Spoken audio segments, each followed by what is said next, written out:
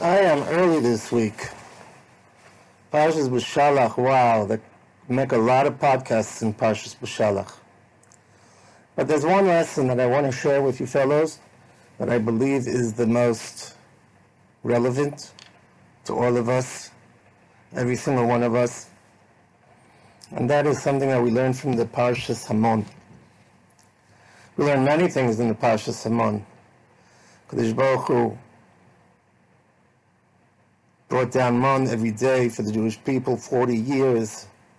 We know the Gemara says he could have brought it down once for the entire period, or maybe once a year, once a month. But Kadosh Baruch Hu wanted to get us used to every day feeling that bitochen, learning day by day to be Beiteach B'Hashem, that He's going to send down today's portion. Many, many important lessons we learn from the Parshas Hamon, and today is Tuesday, Parshas Beshalach, and as you all know, Reb Mendel Meriminov says that it's a segula today to read the Parshas Hamon, Shnayim Mikra Vecha Targum. I ain't no Reb Mendel Meriminov, but I could tell you that the Rishonim bring from the Yerushalmi that it's always a segula to read Parshas Hamon, Shnayim Mikra Vecha Targum.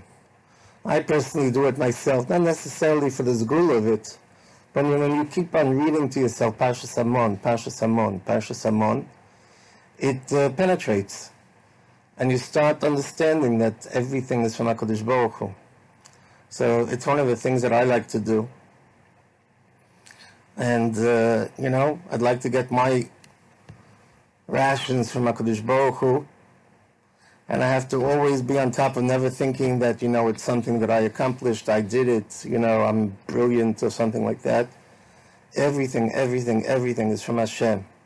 We don't carry on a half an hour and say, I did this and I did that and I did the other. And then at the end, and Hashem helped. What do you mean Hashem helped? It's all Hashem. Right? So these are things that we constantly have to convince ourselves. We have to, stress that to ourselves and make sure that we're secure in our emunah and secure in our bitochen.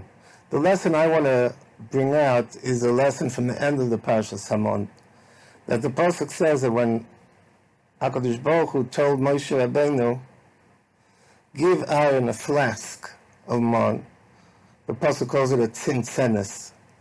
Give him a flask of Mann, of one measure of Mann, one oimer, and put it inside in the Kodesh HaKadoshim next to the Aron HaKodesh. Now this flask of Mann remained there in this place for many, many years to come in the Mishkan and later in the Beis HaMikdash. And it was there in the time of Yirmiyahu Hanavi.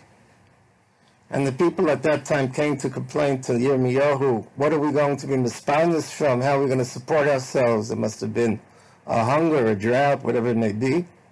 And Yirmiyahu took out the flask of Mann and showed them. And he said, the Rebbeinu Shalom that brought down this Mann, he is going to sustain you. You will have what you need. You will have the parnasa that you need. That was nearly 1,000 years later. So that tzintzenes of Mann didn't spoil for 1,000 years. Don't forget that in the Midbar, the Mann would spoil the very next morning. It would already be no good. Right? But over here, the Mann lasted for 1,000 years. Quite a mess.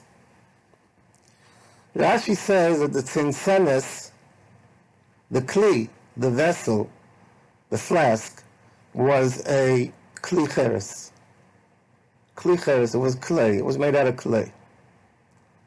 The Maharal Prague says, what purpose would there be that it should be a kli cheres? What does it really make a difference what kli used? So the Maharal says, because the kli cheres is the one that keeps the contents coldest, more than, let's say, wood or matechet or metal.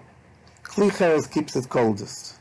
So since we want that the Mann should last for many, many generations, so it was important to put it into the flask made out of clay, which this way it would last for many years to come.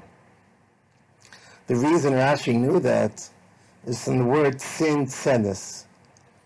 And this is a rule that I always like to share. Whenever you have a Lashon HaKodesh word that repeats itself, in the word you have a double emphasis on the same root, on the same shorish, like over here.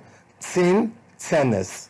Tzin, everybody knows that tzin, tzonein, is from the Lashon cold, tzonein. In modern day Hebrew, when you have a cold, you say hitstananti. So if you want something that should be very cold, so you say tzin tsen, tzin tsenes. And you have this very, very often all over the Torah. Anybody that pays attention will see that, let's say the word shua, the many, many words that are coming to teach us a special, special lesson. Tzin tsenes, the Maral says, Rashi understood that it's coming to teach me that the flask has to be very, very cold. In other words, it's got to keep the cold as well as possible.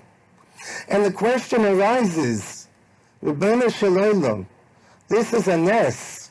This is going to last 900, 1,000 years till the time of Yirmiyahu Hanavi. It's only Borei Olam. It's all Borei Olam. What does it make a difference? If I use metal, if I use wood, if I use clay, it's a nes. It's a nes that the Mann is going to last for so long. So here we learn the side of Hishtadlus. Here we learn the secret of how much Hishtadlus a person has to make. And how, more importantly, how do you make the Hishtadlus? You have to make the maximum Hishtadlus. You have to do the best you can. If I want this portion of Mann to last 900 years, I better as heck go get a flask that's going to keep in the cold for a long time. But do I think for a minute that it's going to be the flask that's going to keep it cold? It's the Borei Olam that's going to keep it cold. And the Borei Olam is going to make that it last for 1,000 years. But I need to do my part. I need to do my maximum. But even I'm doing my maximum, I don't think for a moment, not for a moment, that it was my accomplishment that it lasted for 1,000 years. Exactly like that, we have to do Hishtadlus. We get up in the morning, we go to work, we try to pull off a deal, whatever it may be. Some of us go teach in Nevei Tzion, right, to get the big bucks. Now, do we think for a minute that it's my Hishtadlus that's bringing in those big bucks? Nah, it's all Borei Olam. The Rebbeinu Shalom is sustaining me directly. Hazon mefanes mechalka mikarne re'im madbeitze chinim, like it says in the Tefillah, which I highly recommend to say in Shema Kileinu, Ato Hashem Elokim. The Tefillah Hapanosa, we're supposed to daven for Hapanosa every single day, the Zohar HaKodesh says. Even somebody that's wealthy must daven every day for your Hapanosa. But we don't think for a moment that it's our Hishtadlus. Oh, I pulled off a good deal. Oh, I'm a movie star. Oh, I'm a real estate mogul. Who knows what? No. We do the Hishtadlus, knowing full well that it's the Rebbeinu Shalom that's doing it all. That's the lesson that we learn from the flask of the Mann. Have a wonderful, wonderful Shabbos. Call to a great week and a wonderful Shabbos.